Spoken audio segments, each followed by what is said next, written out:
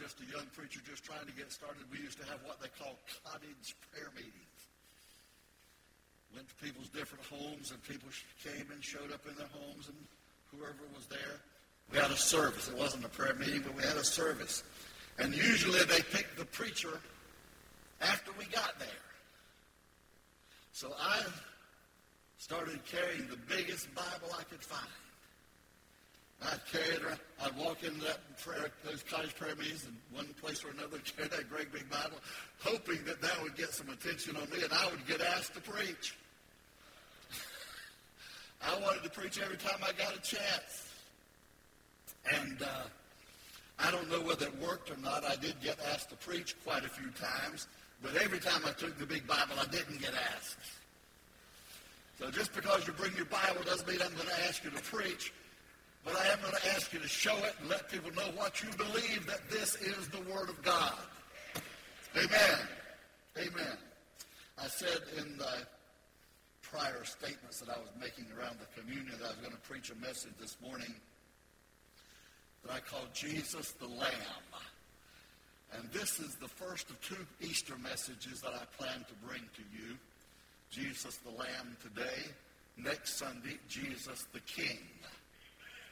Depending on the time the time that I have in these two services, I'll try to get to all of that. But I started looking at this message today, and there's quite a lot in this, as you would expect when I talk about Jesus the Lamb. So if you'd like to turn in your Bible with me this morning to a scripture that I'm going to read, find the 3rd chapter of Genesis, the first book of the Bible. And I will tell you the verse in just a moment. Father, right now we pray for your mighty anointing upon the declaration of your word. And may the Holy Spirit allow your word to be proclaimed in the demonstration of the Spirit's power. Prove yourself even as we walk daily now to prove you according to your word. Let us know that you're here in our midst doing great and wonderful and powerful things. Now the work of the Holy Spirit as we proclaim the wonderful power of the name of Jesus and declare the glory of his sacrifice, which has made us candidates for heaven. We thank you for it, Lord. And we declare that we will say it today as you give it to us. In Jesus' name, amen. Amen. Genesis chapter 3, verse 15. This is God speaking to Satan, who has deceived Adam and Eve and has taken the form of a serpent. God speaks to that serpent after proclaiming judgment because of their transgression and their sin. And this is what he says to Satan. I will put enmity between you and the woman, and between your offspring and hers. He will crush your head, and you will strike or bruise his heel. So he prophesies and gives his spoken word to Satan that the time will come that Satan will strike or bruise the heel of the seed of the woman, who is eternally Jesus Christ. And that at that time, that seed of the woman will crush the head of the serpent. That's the description of Calvary, centuries before it ever took place, and before the blood sacrifice was ever proclaimed among the Israelites. The Bible says in Hebrews chapter 9, verse 22, and I recommend to you that for background understanding and clarification about what I'm preaching to you this morning, that you read Hebrews chapter 9 and chapter 10. It will say a great deal to you about all that I'm proclaiming to you from all the scriptures this morning. It says in Hebrews chapter 9, verse 22, without the shedding of blood, there is no forgiveness of sins. Now, this is not a message that the world finds palatable. In fact, it is a message with which the world violently disagrees. And that disagreement has infected a lot of what is called the church. Orthodox churches, mainline churches, Many of them find it difficult today to proclaim the power of the blood of Jesus, just because it seems anathema to the natural man. How can anybody find glory and praise to God in the pouring out of the blood of animals and then in the shedding of the blood of Jesus, and declare that because of the shedding of that blood, there's salvation for all men and for all mankind in all the world? And yet we know that is exactly what God's plan is. We know that's exactly what God's Word says. And again, this scripture that I read is proclaimed in different words, that there is no forgiveness of sins without the shedding of blood. In the very same chapter of Genesis, chapter 3, God followed that plan that he declared when he said to the serpent he would bruise the heel of the woman's child, and that child would crush his head. He went on to cover the nakedness of Adam and Eve, which was symbolic of covering their sin. You see, they knew no sin before they violated God's covenant and ate of the tree of the knowledge of good and evil. And when they did that, they became sinners. And so they hid themselves from God, not only because the sin made them contrary to fellowship with God, but it also revealed to them their nakedness, and they were ashamed and embarrassed. So God, in his gracious goodness, said one more time, I'm going to provide a sacrifice for you. And God clothed them, not with the leaves of the trees, not with the grass of the field, but God clothed them with the skins of animals. That was an act of God. You read all of this in Genesis chapter 3, and specifically in the 21st verse, the Bible says, and the Lord God made for Adam and for his wife garments of skins and clothed them. Now those garments of skins could not have been made without the shedding of blood. God killed animals and shed their blood, and the blood, symbolizing the blood that will be offered for an eternal sacrifice, provided the covering for Adam and Eve to hide their nakedness. So God said from the very beginning he would save the world in his salvation through the shed blood, and forgiveness would come no other way. And this is a theme throughout all of the Bible. You could take Genesis chapter 3, verse 15, and with a scarlet cord tie a knot around that statement of God, and carry that scarlet cord through the rest of the Bible, through Exodus, through Leviticus, through all the Bible up to the sacrifice of Jesus on the cross, and then from that, an explanation of that through the rest of the Bible, making it clear to all the world that the gospel message is that it takes the blood for salvation. It takes the blood to provide a Savior. That lamb had to die to bring salvation to the world. That is God's plan. That is God's order, and that is God's word. So one of the next things, after hundreds of years, the Israelites were taken into Egypt, and then Pharaoh arose with whom they had no favor. They were put into captivity. They lived in the land of Goshen. 400 years they stayed there as slaves, and finally it came to the time that God raised up Moses, and God said to Moses, go and proclaim my message to the king of Egypt, and say that we are going to be free. My people are to be let go to go into their own land. And Moses went with that message, and his brother Aaron stood with him. And when they proclaimed that message, they were scoffed at by the leader of Egypt. The Pharaoh said to them, you have no power, you have no authority. We're not going to let you go. We're going to keep you in slave labor from now on. But then God began to send plagues. So he sent the first plague, the second plague, the third plague, the ninth plague, right up through the ninth plague. And still, Pharaoh, after all the suffering of his people, rejected the message of letting the children of Israel go. He was still going to hold them in slavery. And finally, God said, there's one more thing that I'm going to proclaim that will set my people free. And he told Moses and the people of Israel exactly what to do. He said, there's going to come a time when the death angel will pass through all the land of Egypt. And every family in the land of Egypt, every human family, every animal family, from royalty to the poorest person for the lowest slave in the nation. Every family will have their firstborn son slain by the angel of death that God will send, with this exception.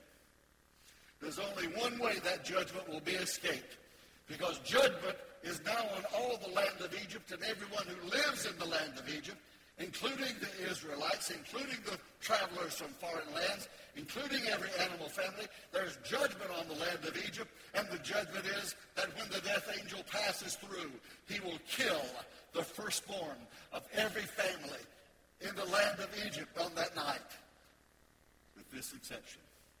I'll provide a way for my people to escape that judgment. I will give you a plan, and if you will follow it, the death angel will walk past your house, because you will be covered with the message of Christ in advance, Christ before he ever came. You'll be covered. You will be spared, and judgment will not come upon you. This is what you have to do. On that Passover night, you will take a lamb. You will spill the blood of that lamb, that innocent, unblemished lamb. You'll spill the blood of that lamb in a bowl. And then, before bedtime that night, you will take a branch of hyssop, put the leaves in the blood. You will go and put the blood on the lintel of every door and on the side posts of every door, just like you see right there. That was the command of God. Take the blood of the innocent lamb and put it on the lintel of the door, on the door posts on each side. And those who are behind those doors, when the death angel passes through, will have their firstborn son spared, and no judgment will come upon them. Here's the message centuries before Jesus is born, as the babe of Bethlehem, that declares he will redeem the world with his own blood, provide escape from the judgment that God will send, and declare freedom and victory for God's people who trust him. Look at that picture. If I'm standing in that doorway, there's blood over my head, there's blood on the post to my left, there's blood on my post to my right, and what picture is this? It's the cross. The cross. Long before Golgotha was ever conceived by the Romans, long before the method of crucifixion was ever used by the empire, long before that was the form of capital punishment, when criminals were executed, long before that, God drew the picture of a cross. And God said the salvation of mankind will only come if they're behind the cross. I will look at them through the blood of Jesus. I'll look at them through the cross of Calvary. And I will spare them. I will declare them free. I will let the judgment pass by them, because the blood is the salvation and the blood is the victory if it's the blood of the spotless Lamb of God. And so on that plague, that night, that judgment night, when the death angel passed through, the Israelites who had put that blood on the door, just as it pictured there, had no judgment come. But everyone, the people of Egypt, didn't hear that message. The Pharaoh didn't hear that message. And the next morning in the palace of the Pharaoh, there was a wailing sound as they discovered the firstborn of the king of the land was dead. And throughout all of Egypt there was wailing and sorrow and sadness as the word began to spread. The firstborn son, our firstborn son, is dead. All throughout the land, every home, whatever the socioeconomic standing of the people, whatever their financial situation, whatever their political affiliation, it made no difference. There was only one way of salvation, only one way for that firstborn son to be spared, only one way, and that was to be behind the blood of the spotless Lamb. And nothing else would spare them, and nothing else did spare them. But throughout the land of Goshen, where all the slaves were living, down in the lower part of the country, in the lower tourist echelon, the people who had no knowledge, no land, no standing, no favor with the king, in that land of Goshen, the slave quarters, there was rejoicing.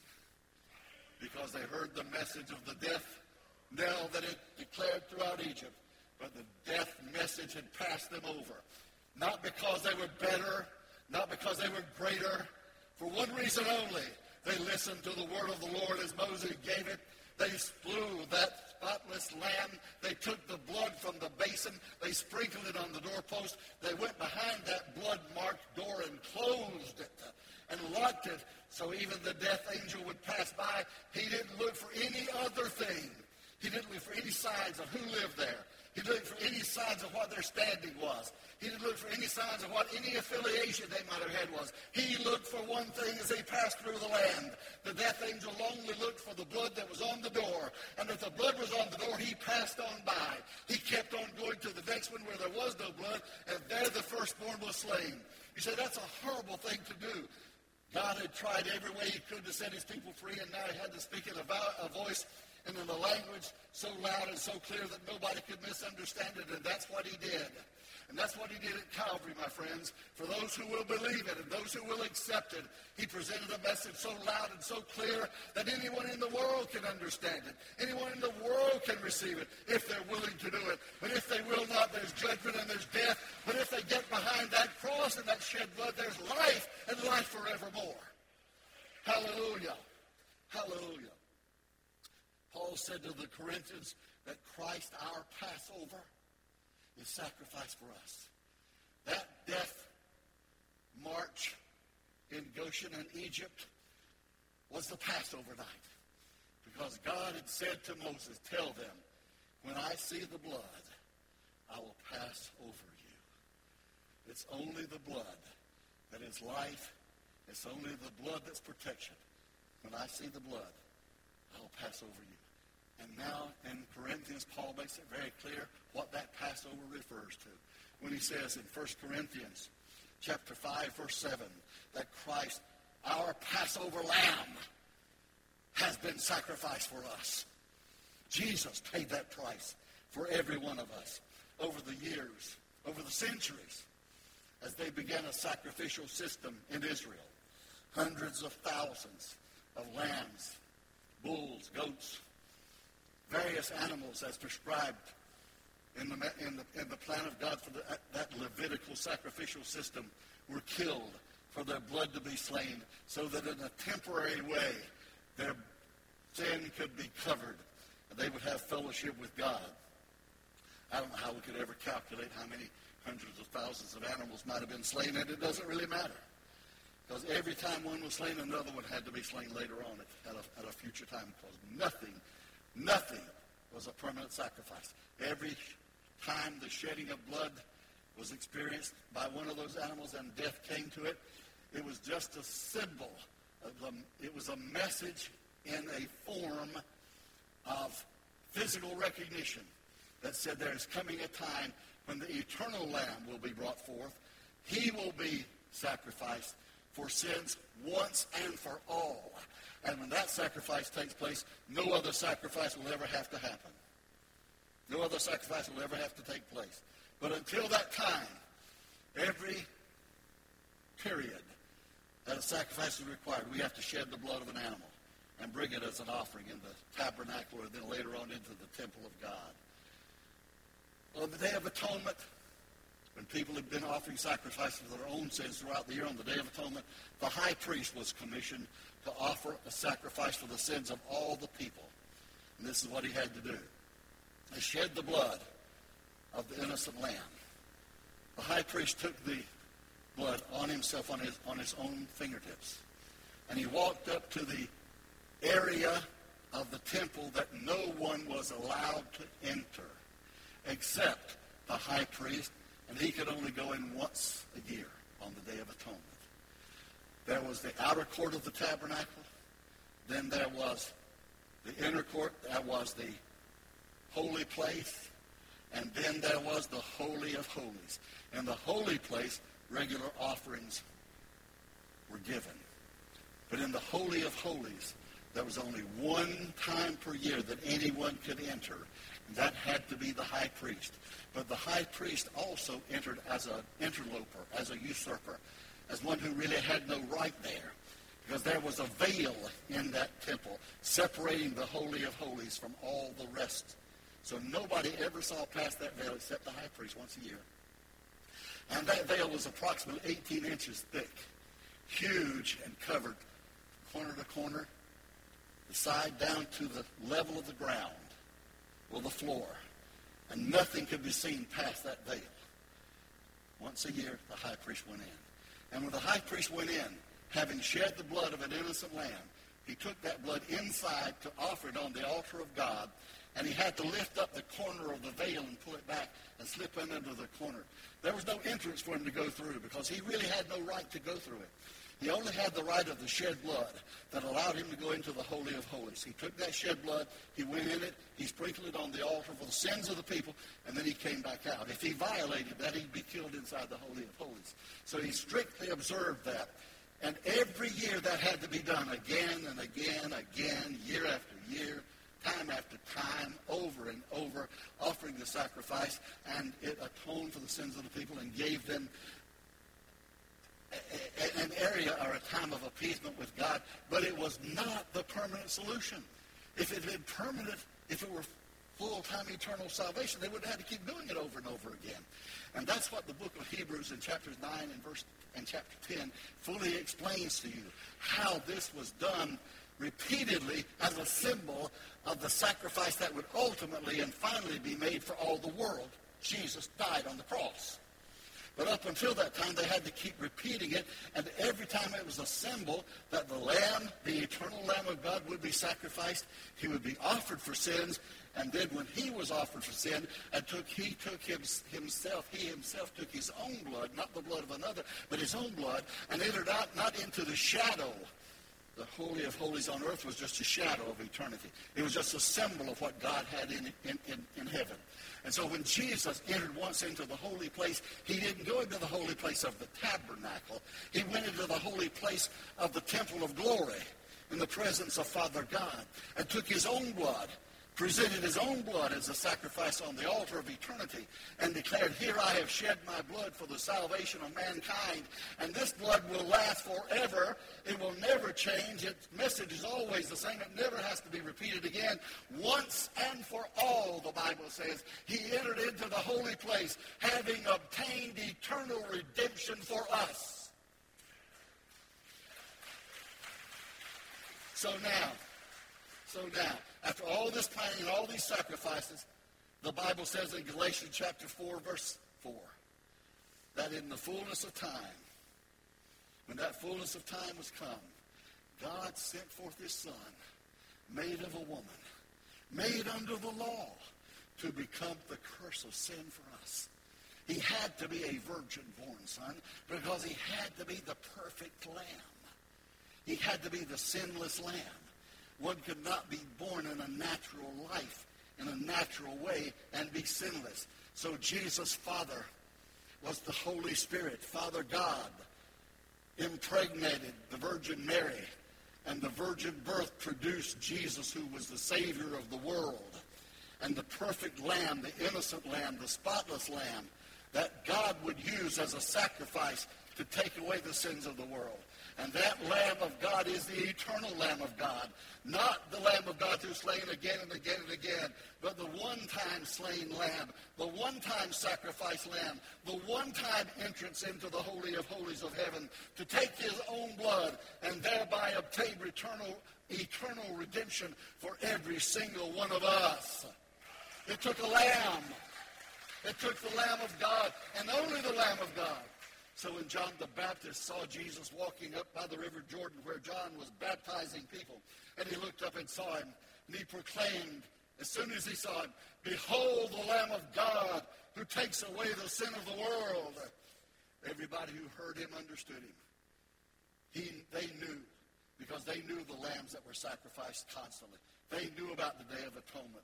They knew all of that ritual and all those sacrifices that were made. They understood all of that. So they were looking for a lamb constantly. But now, one time, John the Baptist makes the announcement for eternity. He says, "Behold the Lamb of God." One-time Lamb of God. This Lamb of God will take away the sin of the world. He is the Lamb of God. And people understood what he was talking about. They didn't know in full complexity all about the theological ramifications of it, but they knew that John was saying, this is the person who will heal the world of sin and deliver the world from sin. Behold the Lamb of God who takes away the sin of the world. For many years, the temple altars were stained with sacrifices every day. And though the blood appeased the Father, still the curse of sin was never wiped away. Until the day the rule of justice was granted by a touch from mercy's hand. Then the Father in compassion said, it's time to send the spotless lamb. It took a lamb to die upon a rugged cross. It took a lamb, only blood could pay the cost. Nothing less could take away my sins. That's why the great I Am didn't come as a king, because he knew it took a lamb. Nothing less could take away my sins. That is why the great I Am didn't come as a king, because he knew it took a lamb.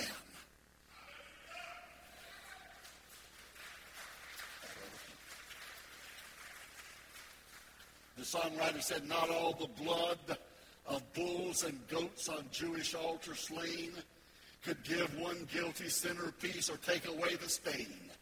But Christ, the heavenly Lamb, takes all our sins away, a sacrifice of nobler name and richer blood than they. Hallelujah. Hallelujah. And so Jesus went to the cross. He went to the cross that had been predicted for centuries, where he would die. Not understood by the prophets who declared it, not understood by the people who heard it. When Jesus was born in Bethlehem, they were still looking for one who was going to be born a king, who would take over the kingdom and rule the Israelites and conquer the Roman Empire. That wasn't God's plan. But through all those years, all those centuries, God's plan was always the cross. God's plan before the Romans ever carved out that hill and picked out that hill that looked like a skull to kill people just outside Jerusalem. Before they ever thought about that, God had a plan for the cross. Before that ever entered into the imagination of men, God said, the cross is the way of salvation. The cross and the shedding of blood is the way of forgiveness. And those who come by the way of the cross will always find their way home. The way of the cross. So Jesus went to the cross, arrested, falsely, cruelly tried, in a manner illegal, a manner dishonoring to God and mankind. Jesus was sentenced to death. And when he went to that cross and they nailed him to the cross, the world thought, we've rid ourselves of this problem finally. This one who walked about claiming he's the Son of God. This one who walked about declaring that he's the revelation of God. This one who walked about saying that he was divine, that he was eternal. This one is now out of our sight and out of our problems, and we don't have to worry about him anymore. And maybe for the purpose of what they were doing, they didn't. But from that time, the message of Jesus has been declared, proclaimed, spread all over all the world through the centuries, again and again and again. That message has reverberated as it is reverberating today throughout every country, throughout every climate, throughout every area of the world. The message of Jesus is being proclaimed. And that message, which is a true message, is the message that salvation is only through Jesus Christ. He is the only way of salvation, the only way to heaven, and he is the way, the truth, and the life. So Jesus died on the cross. Let me just describe to you these events quickly. He died on the cross. While he was dying, he proclaimed the message of salvation. He spoke to the people very authoritatively, even from the cross.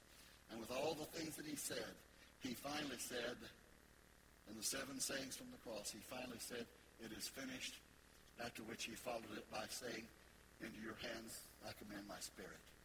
I release my spirit. When he said it is finished, great things started to take place all around him and throughout Jerusalem. When he declared it is finished, God struck. And that veil I described to you before that separated the Holy of Holies. That veil, the Bible says, was torn in two, split apart, from top to bottom. From the top to show that no man did it, it was the hand of God. either caused by the earthquake that happened at that time or just simply by the hand of God splitting it open and letting it fall apart so that now everybody could see, where nobody could see it before. Even only the high priest once a year, when he went in as an interloper or usurper, even he only saw it once a year. Now that veil split. Anybody who walked through the temple would see the Holy of Holies completely exposed, because God, through the death of Jesus Christ, when his body, the veil of his body, was rent and torn on Calvary, opened up the veil into the place that we can now enter into the very presence of God. And through that veil that he tore open, we now walk in and bow before the presence of God. As individuals, we can declare, by Jesus Christ, by the power of his sacrifice, by his message, we have the right to come to the very presence of God, to the Holy of Holies, to the very altar of God, and present ourselves knowing that Jesus is our only mediator and our only intercessor, because he's opened the way for us to come directly to God. You come to God through Jesus Christ. You come to God through Jesus Christ, through his message, through his salvation, through his victory on the cross. And let it not be misunderstood. Those people who thought that Jesus was destroyed on the cross, those people who thought the devil won, those people who thought that the victory had come because Jesus was dead, Jesus' death was not a defeat. Jesus' death was a victory, because it was the perfect plan of God. And when the perfect plan of God is fulfilled, that is a victory. And he substantiated that victory 3 days later when Jesus rose from the dead, and 40 days and nights proved himself alive by infallible proofs, so no one could deny or doubt the power of his crucifixion as well as the power of his resurrection. So when Jesus died on the cross, there's so much more. Everything I'm giving you this morning is really an overview of this whole message, because it is so detailed. There's so much about it that even the cross, you could talk about the cross, how prophecies were fulfilled, the miracles that occurred. 6 miraculous things occurred right there around Golgotha when Jesus died. The 7th, if you include the resurrection 3 days later, 7 miracles, the miracles of the cross. And all of that is there to testify to the fact that Jesus Christ, the Son of God, died for mankind, so that every person who will trust him and believe him and put faith in him will be saved by the power of his blood, by the victory of his sacrifice. And that's for every one of us. Every one of us. So Calvary completes the message of the blood. Completes the message of the blood of Jesus. We go to him. We come to him. We enter in his presence. We come in through the cross. We come in through the cross. It's the cross that split the veil. It's the cross that provided the blood for the atonement to be placed on the altar. And when Jesus did that, he made the way for us to come to Father God and become a child of God and live for him and with him forever. It's only by the blood of Jesus and the cross on which he died that we have access to God for salvation in our lives. There's an old song we used to sing. I must needs go home by the way of the cross. There's no other way but this. I shall ne'er get sight of the gates of light if the way of the cross I miss. Then I bid farewell to the way of the world, to walk in it nevermore. For my Lord says, come, and I seek my home, where he waits at the open door. The way of the cross leads home. The way of the cross leads home. It is sweet to know, as I onward go, that the way of the cross leads home. You cannot miss your way. You cannot lose your path. You cannot get distracted and turned away from your goal of heaven if you follow the way of the cross. Because the way of the cross is the way of Jesus. The one who said, I am the way, the truth, and the life. The way of the cross is the way of Jesus. And you will find your way to God's eternal purpose being fulfilled in you forever by following the way of the cross. It is sweet to know, the writer said, as I onward go, that the way of the cross leads home. Hallelujah. Hallelujah. Please stand with me.